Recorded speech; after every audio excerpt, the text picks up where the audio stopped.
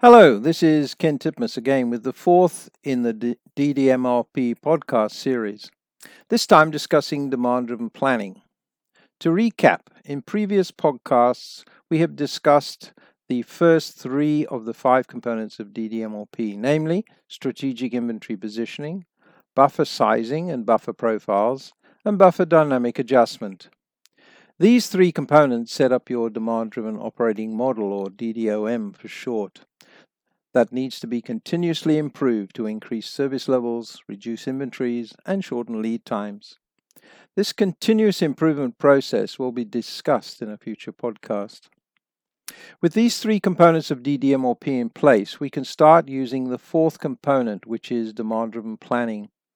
In this section, we're going to look at some of the part planning designators and talk about the planning process for stocked parts.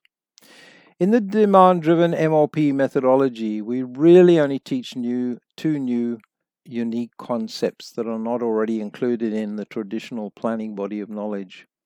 The first we covered in an earlier podcast, which was the demand decoupled lead time, DLT. And the second is the planning net flow equation, which is also unique to DDMRP.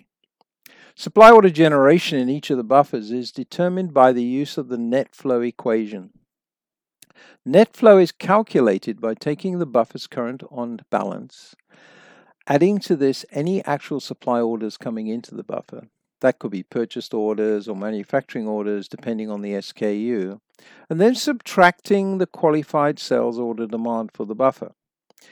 Qualified sales order demand is determined by what do I need to ship today, and in the past, if I have back orders, plus any spikes I might see in demand into the future. The spike threshold is regarded as any order or combination of orders that are greater than 50% of the red zone out to a horizon of the part's lead time.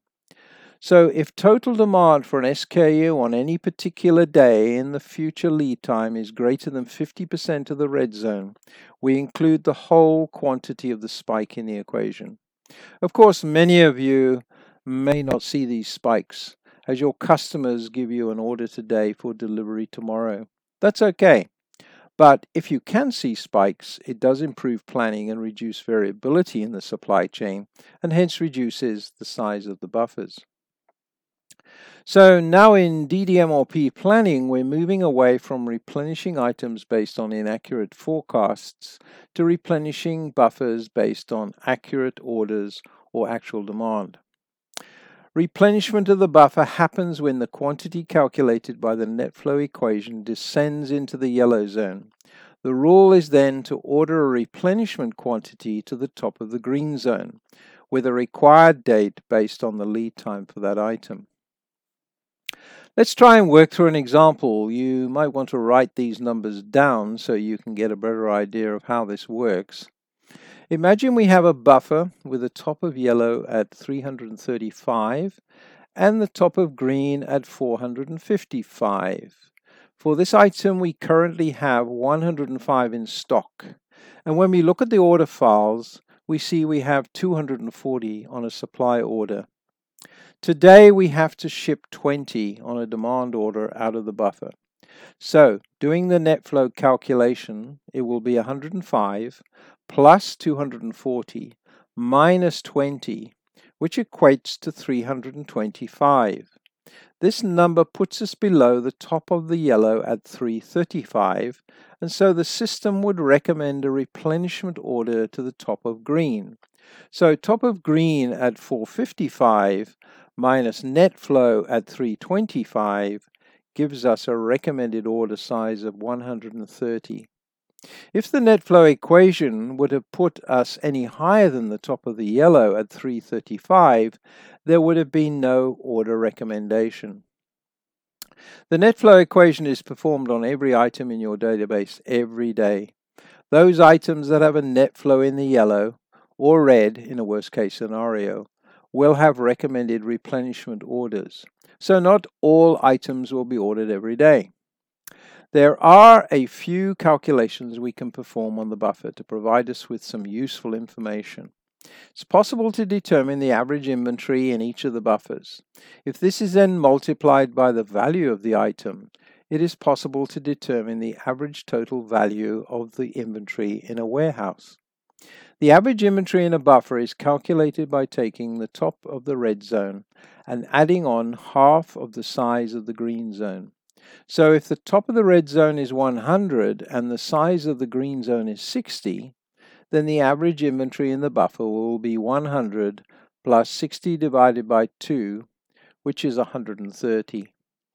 The ideal range in which the on-hand inventory would fluctuate in a buffer is determined between top of red plus the whole of the size of the green zone. In the case of this example, that would be between 100 and 160. We can also determine the average reorder frequency and the average reorder quantity in a buffer. The average order frequency will be the size of the green zone divided by the ADU. In the example we used previously, if the green zone is 60 and the ADU is 10, this means that the buffer will be replenished on average about every 6 days. That's 60 divided by the average daily usage of 10. The average order size is generally the size of the green zone, which in this case is 60 units. At this point in the Demand-Driven Planner course, we set up a buffer and run through a 21-day simulation to see how the buffer performs. In addition, we throw in unexpected orders within the order lead time, as well as a quality hold problem with incoming material, and the buffer is resilient enough to take these problems in its stride and still maintain a 100% customer service level with no stockouts. In addition, we see the actual demand on the buffer was almost 25% higher than that for which it was built. We must not underestimate the resilience of the buffer to act as a shock absorber in the supply chain. That's basically its job. At this point in the course, we discuss the concept of decoupled materials requirements explosion. If in our bills of materials we buffered certain manufactured components, subassemblies, or purchased parts, then the MLP generation will work slightly different, in a different way than in a traditional MLP. Although the same basic MLP algorithms developed back in the 1960s are still used. When a DDMLP decoupled explosion takes place, it also starts with the demand for the top-level parent item, and MLP explodes down the BOM until it reaches a buffered item, and the explosion then stops. MLP then waits until this buffered item's net flow moves into the yellow zone.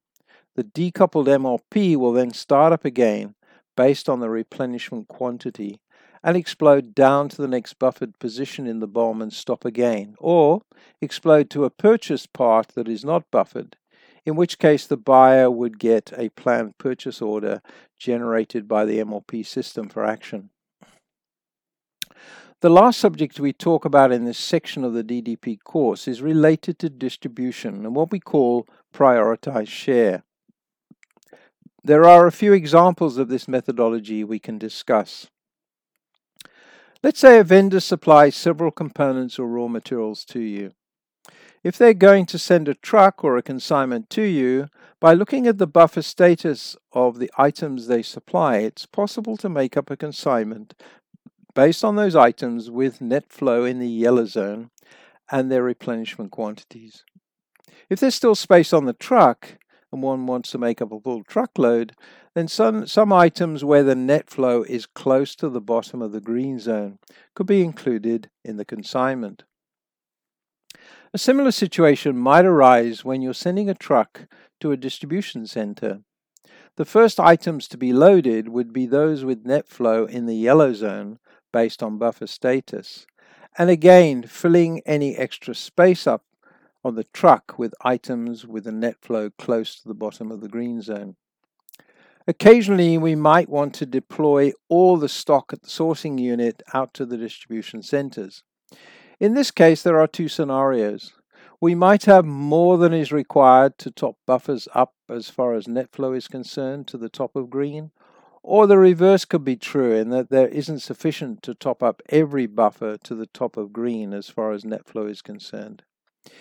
In both these cases, the system will deploy stock to the distribution buffers in a prioritized share, such that all buffers for the SKU will be at a similar percentage, either below or above the top of green after deployment. This concludes this podcast on demand-driven planning. However, the Demand-Driven Planner course goes into this subject in a lot more depth and detail. Next time, we will examine the fifth component of DDMLP, which is visible collaboration and execution. Remember also that the third edition of Carol and Chad's book, Demand-Driven MLP, also gives you a more in-depth look into these podcast subjects. So until next time, continue your research into this very important supply chain subject of demand-driven MLP. I'm Ken Titmus, and you can contact me at ktitmus, that's KTITMUSS